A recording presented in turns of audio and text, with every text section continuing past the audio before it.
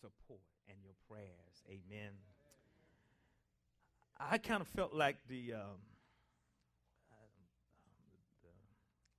preacher who stood up to preach, and this guy wasn't really much for preparation during the week. He just felt like if he stood up,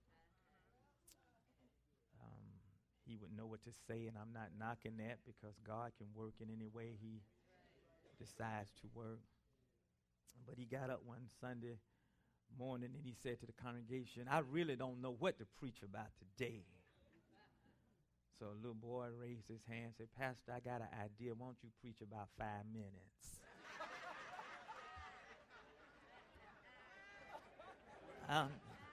I'm so glad.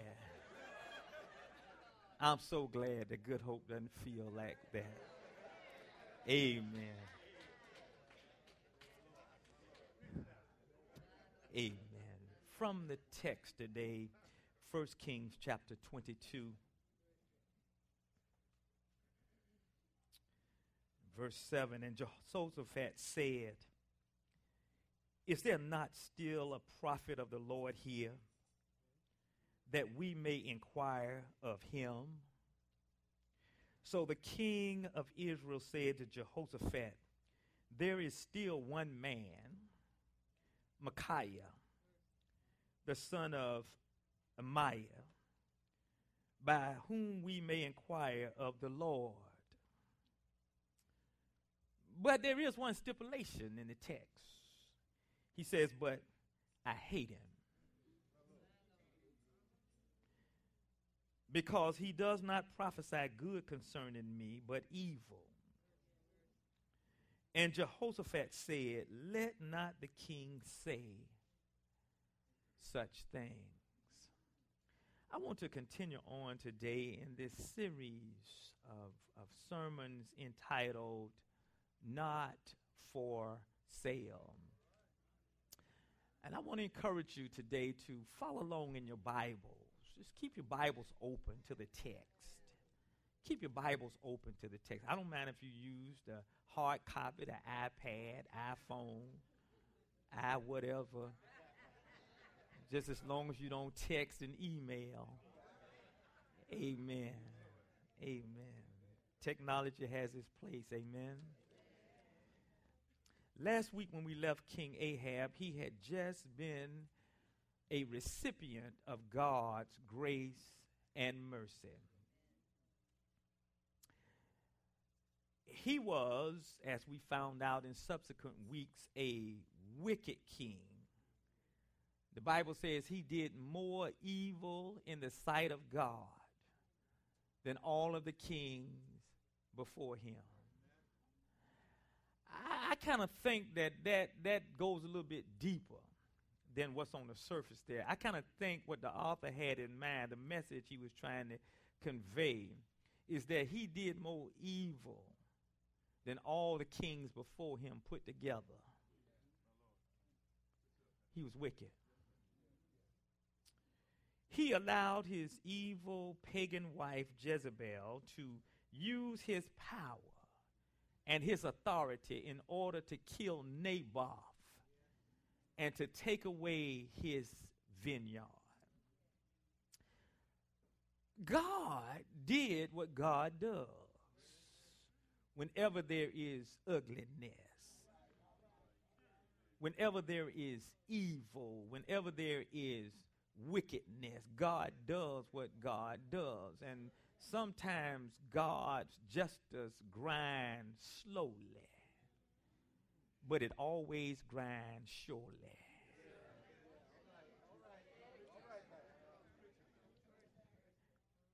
God did what God does, and God sent Elijah, a prophet, to confront Ahab in his sins.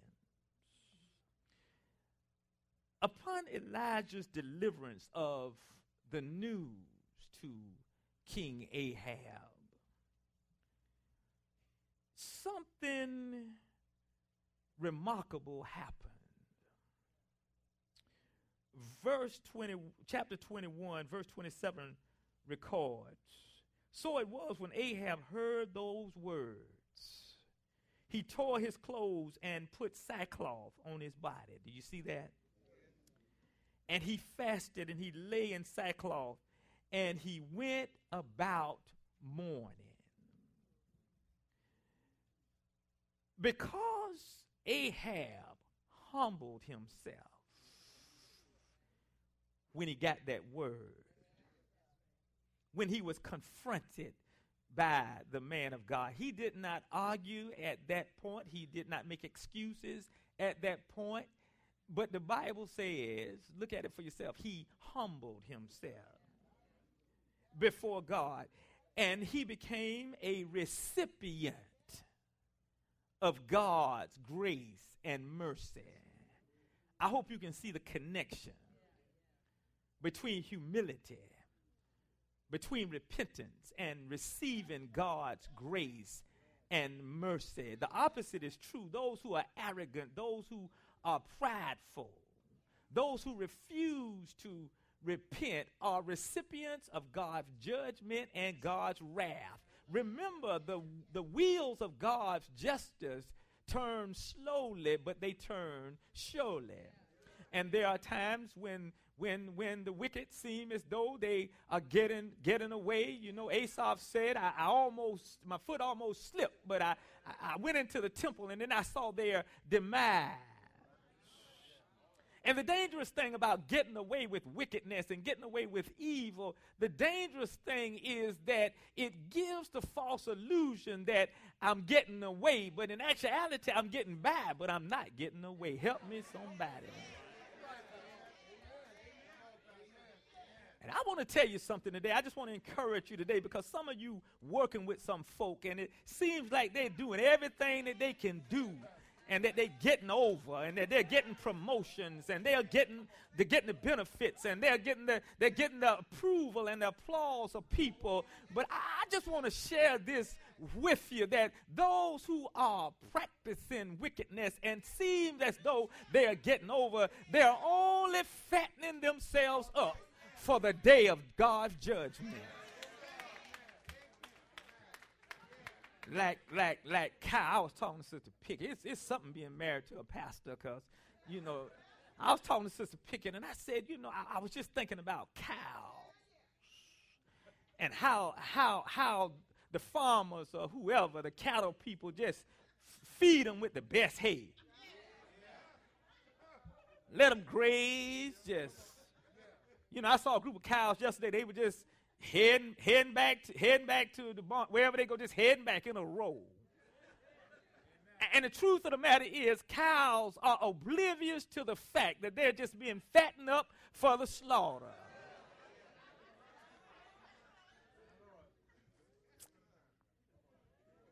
Yeah, but Ahab humbled himself, and he became a recipient of God's grace and his mercy. And it has been said that grace is God giving us what we don't deserve, while mercy is God not giving us what we do deserve. Is there anybody here that's a recipient of God's grace and mercy?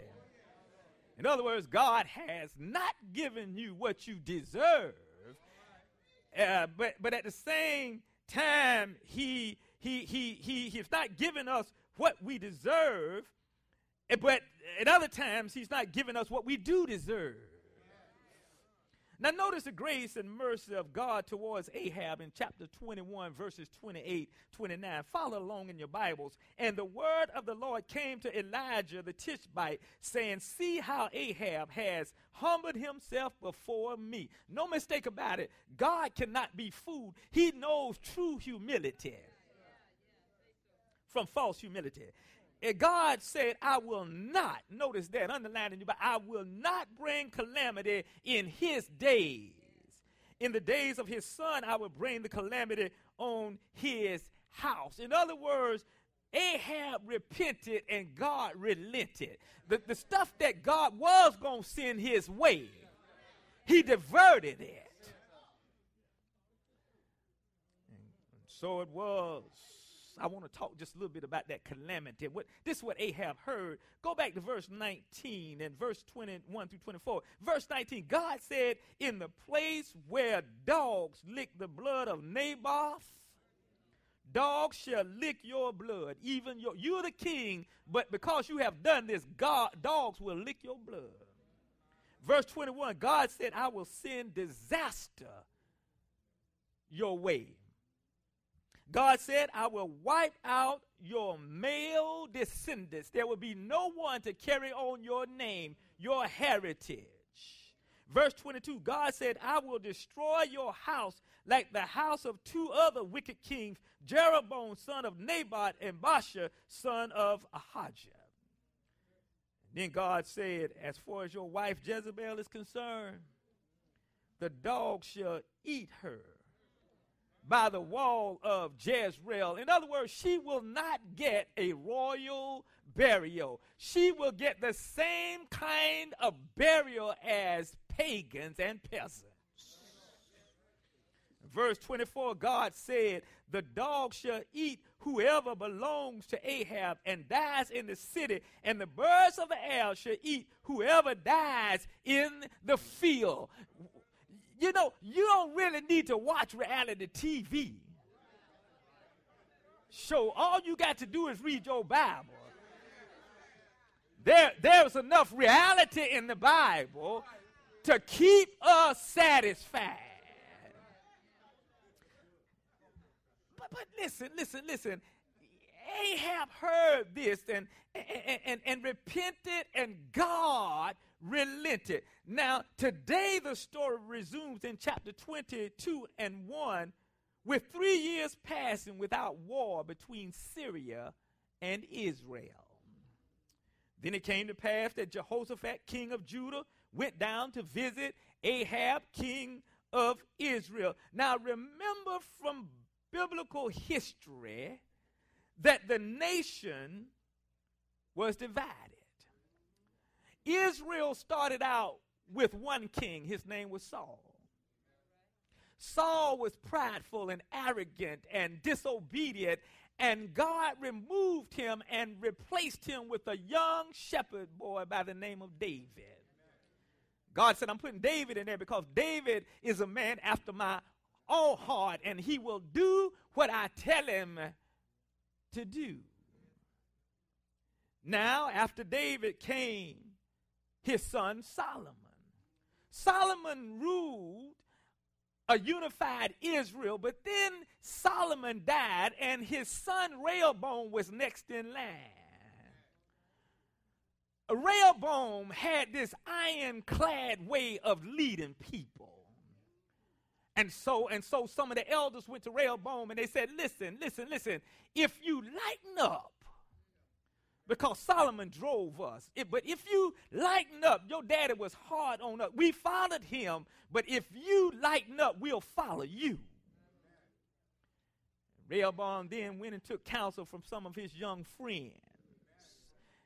And they said to him, don't pay them don't listen to what what do they know? They're just old men. They don't know anything. And so he said, if you think my father Solomon put it on you, you just watch my smoke.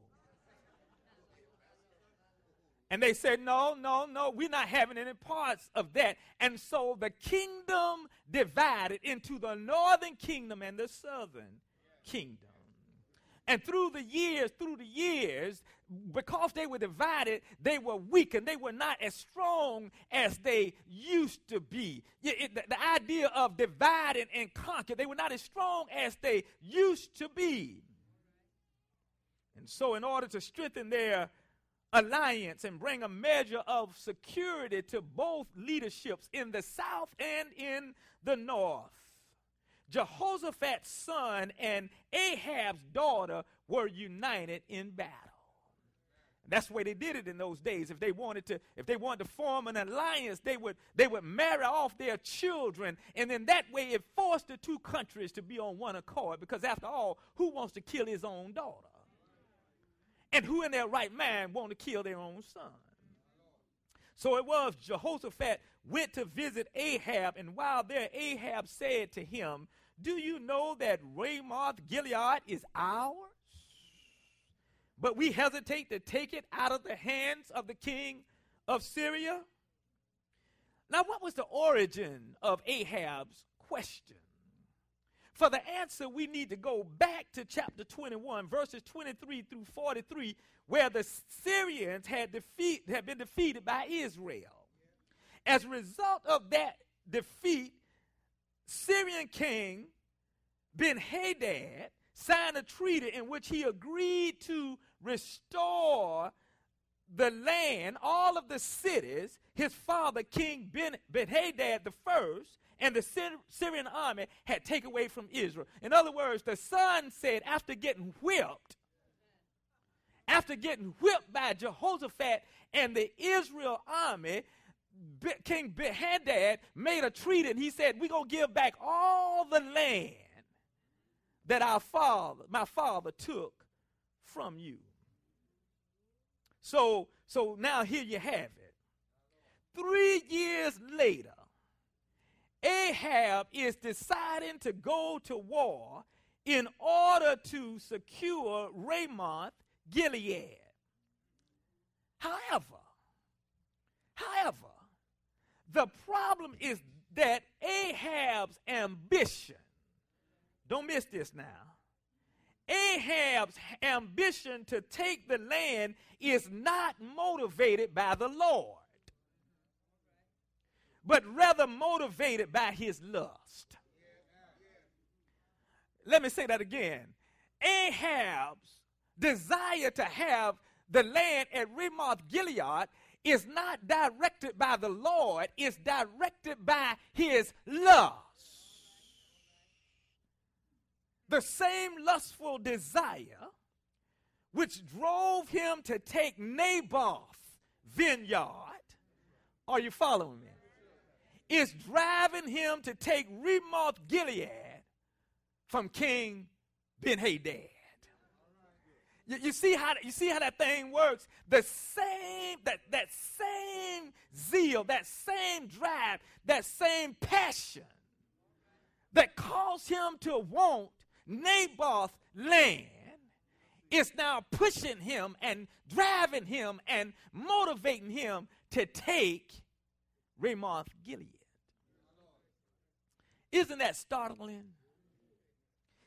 That just 3 years have passed, and it's as though Ahab has forgotten all about the grace and the mercy of God.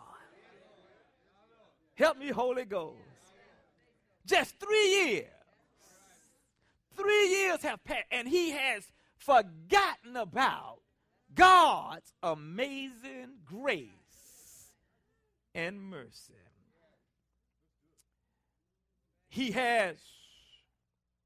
It's as though Ahab has forgotten the grace and mercy of God. Spiritual amnesia has set in. And he has apparently discarded the memory of the litany of punishment God set in motion against him because of his sin. It's like 3 years and he's forgotten about that. He's forgotten about the dogs licking his blood.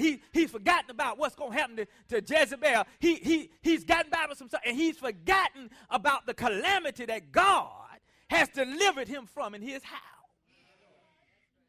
Just 3 years. Obviously, he has forgotten the last time his sinful lust got him in trouble. So it is here 3 years later, he's about to make the same mistake with King Ben-Hadad that he made with Naboth. Here he goes again, desiring to have something God has not designed or ordained for him to have. Help me, Holy God. I believe y'all going to work with this today. There's a footnote here. we must beware of spiritual amnesia. Because it can slip up on any of us. None of us are immune to spiritual amnesia. We need to remember how God's grace and mercy has brought us through. We need to just look back and be reminded of how God brought us through the last time. And make up in our minds never to plow that field. I wish I had some help.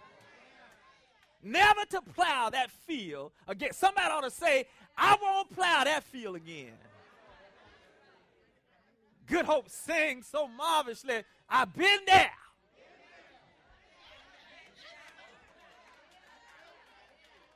I done that. I won't go back no more. And besides all of that, I know what happens to people that go there. I see what happens to them. I look around and I see all the trouble in their lives and the demise in their lives, and I understand what's happening.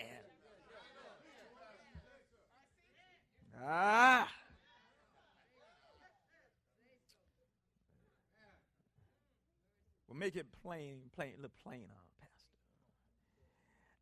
Listen. If God has delivered you from some stuff, let's just say God has delivered you from an abusive relationship. Folk whipping on you and going upside your head and taking your money, talking to you any kind of way, pushing you around, doing you any kind of way, and God in his amazing grace delivers you. Why in the world would you go back?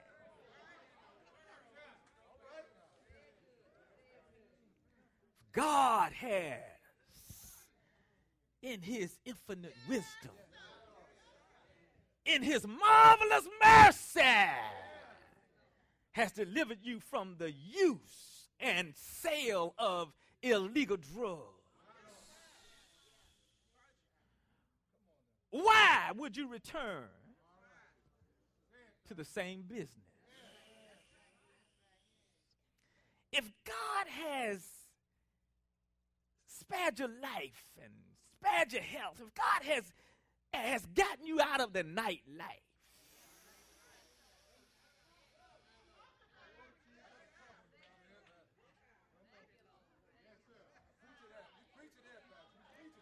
God has moved you out of the club life, if God has delivered you from the party scene, why would you go back again? The text reveals that after all God had done for Ahab, he was about to be seduced by a fatal attraction. After God had brought him out, he was about to go back. So it was in verse 4, he said to Jehoshaphat, will you go with me to fight at Ramoth Gilead? Now notice, this time he does not run home to Jezebel and complain to her. I don't know why the text doesn't mention her, but maybe he's trying to prove her wrong in her assessment of him as not being able to handle his business. Nevertheless, he still lacks self-confidence, and he's doubtful if he can pull this thing off by himself. He's doubtful that he can overrun King Ben-Hadad and the Syrian army. So he calls on King Jehoshaphat and Judah to help him. Isn't that just like folk that want to do stuff they ain't got no business doing? Isn't that just like people who want to start trouble? Isn't that just like folk who want to keep stuff going? Always looking for somebody else. Some weak ear.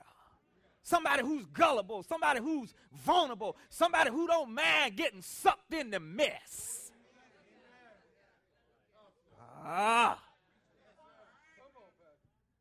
And so that's what he does. He tries to get some help because he feels like he can't get it done by himself. And so he calls on Jehoshaphat. Now, Jehoshaphat in verses 4 and 5 agrees to help Ahab. But first, he wants to hear a word from the Lord. I mean, he wants to hear a word from the Lord. And so in order to appease him, Ahab agrees and calls 400 prophets who tells him and King Jehoshaphat that the Lord has given his stamp of approval. It's amazing how folk put the Lord name in stuff. They want to do stuff they ain't got no business. Out, they want to manipulate you. They want to use you. And so they say, well, the Lord told me. Can I tell you something? You need to be careful about the prophets and the people you listen to, because everybody who claims to be speaking on behalf of God ain't speaking on behalf of God, not the holy God. And so these prophets come up and they say God has put his stamp of approval to Ahab's venture and that the Lord will give victory to Ahab. But there was something missing. There was something about that thing, pastors, that just did not sit well with Jehoshaphat. Have you ever been there? Folk give you a proposal, and it's just something about that thing just don't sit well. They're trying to sway you, trying to convince you, trying to sell you on something, but something on the inside, let me tell you, the Holy Ghost on the inside tells you that there's something that's not right. Remember, Jehoshaphat is a godly king. His desires is to follow the Lord's word, will, and ways. But he has gotten himself in a mess. We do that sometimes, don't we? I mean, we want to follow God. We got a heart for God. We want to do what God wants us to do. But sometimes we get ourselves in messes. Can I talk to you just a little bit about Jehoshaphat's mess? He had gotten himself in a mess with Ahab because his son is now married to Ahab's daughter. And he's trying to balance life with a fool as a father-in-law. He's in a predicament. He's walking a tightrope because on one hand, he does not want to disobey God. But on the other hand, he's trying to keep peace in the family. Has anybody been there? You want to do what God tells you to do, but you're trying to keep peace.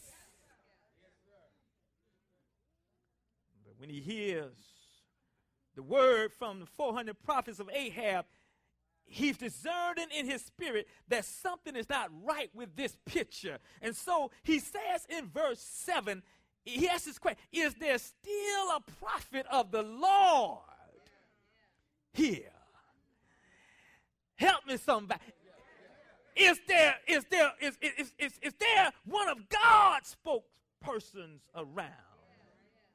If there's still a prophet of the Lord here that we may inquire of him, what he's saying is, is there anybody here who has not sold out to Ahab and who will just tell Ahab what he wants to hear? Is there anybody here that's not in Ahab's back pocket? Is there anybody anybody here who has not gotten so comfortable with their lifestyle and not afraid of losing what they have to tell the truth? That's what he's saying. Is anybody here that's not so caught up in all this luxury and these houses and land, and you got chariots and you got money and you got big bank accounts and you want it to keep flowing? If there anybody here who is not caught up in that and willing to tell the truth,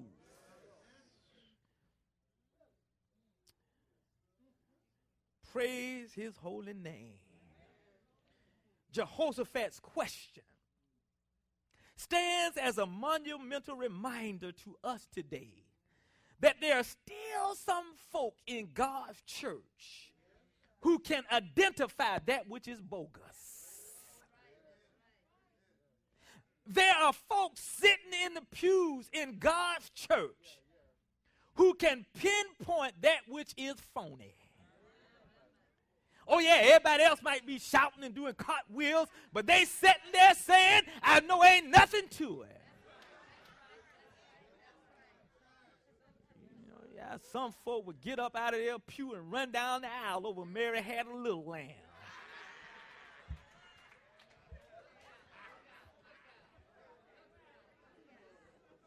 Praise his holy name.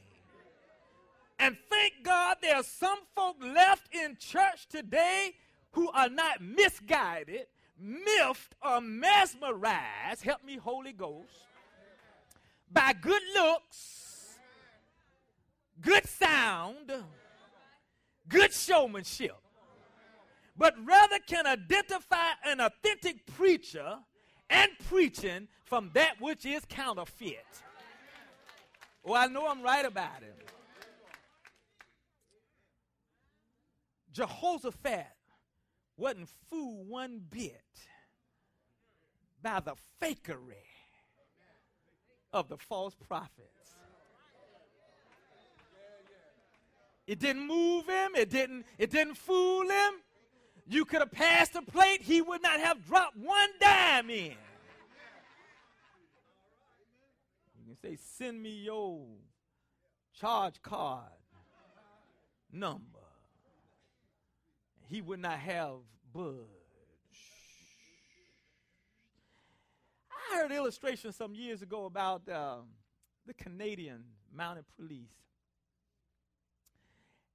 The counterfeit squad, counterfeit unit. And it said that the Canadians didn't practice with counterfeit money. You know, a lot of counterfeit units, when they were teaching them how to deal with it, you know, they let them feel counterfeit. Say, this is how the counterfeit bills look, and feel it. This is how it is. The Canadians didn't do that. They spent all of their time working with real money. I wish I had somebody. They were so familiar with real money until the instant a counterfeit bill touched their fingers, they knew it was fake.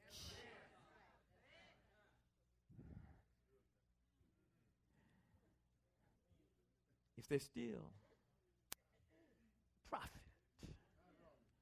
who has not been bought,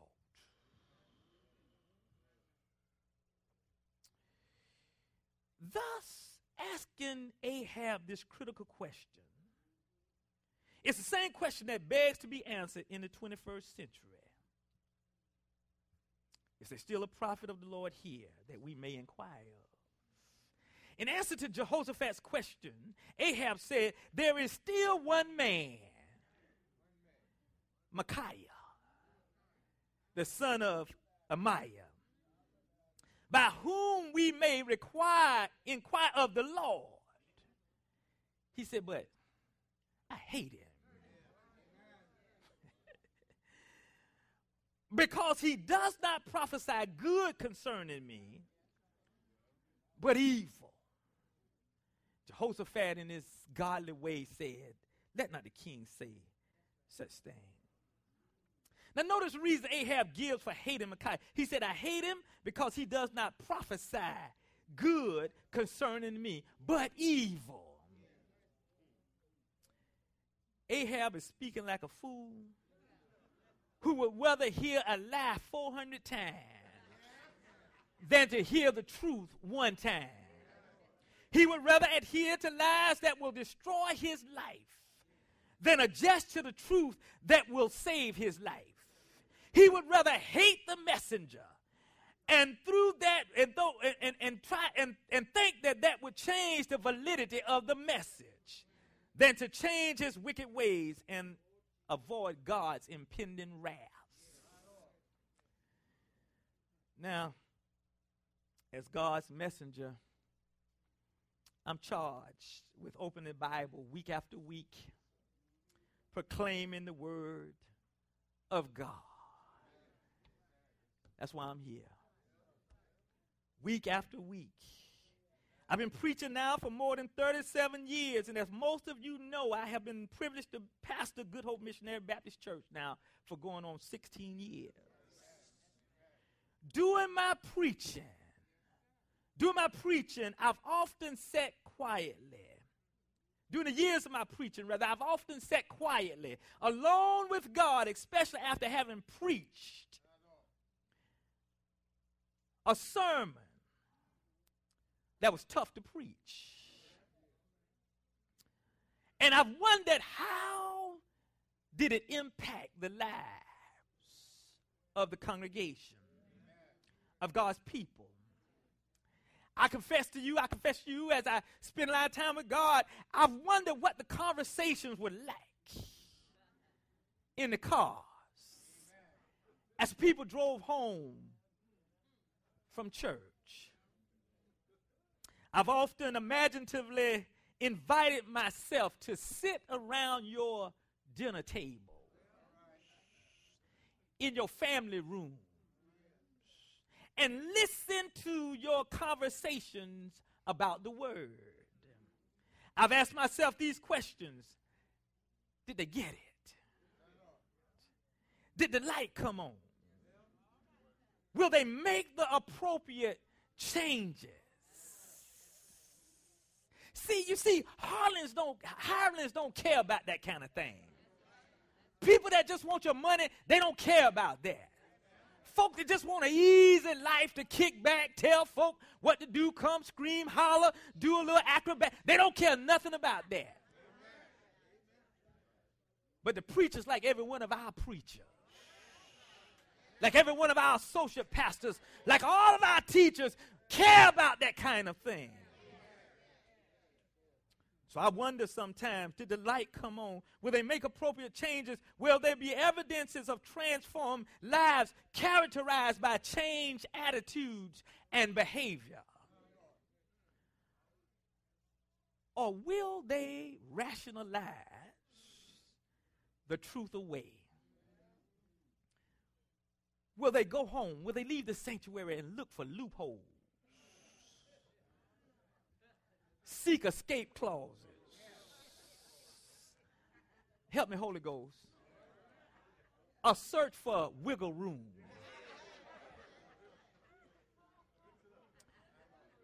I confess to you, I often wonder, will they allow popular opinion, culture, tradition, family members, friends, and even selfish ambitions to rob them of being recipients of God's truth?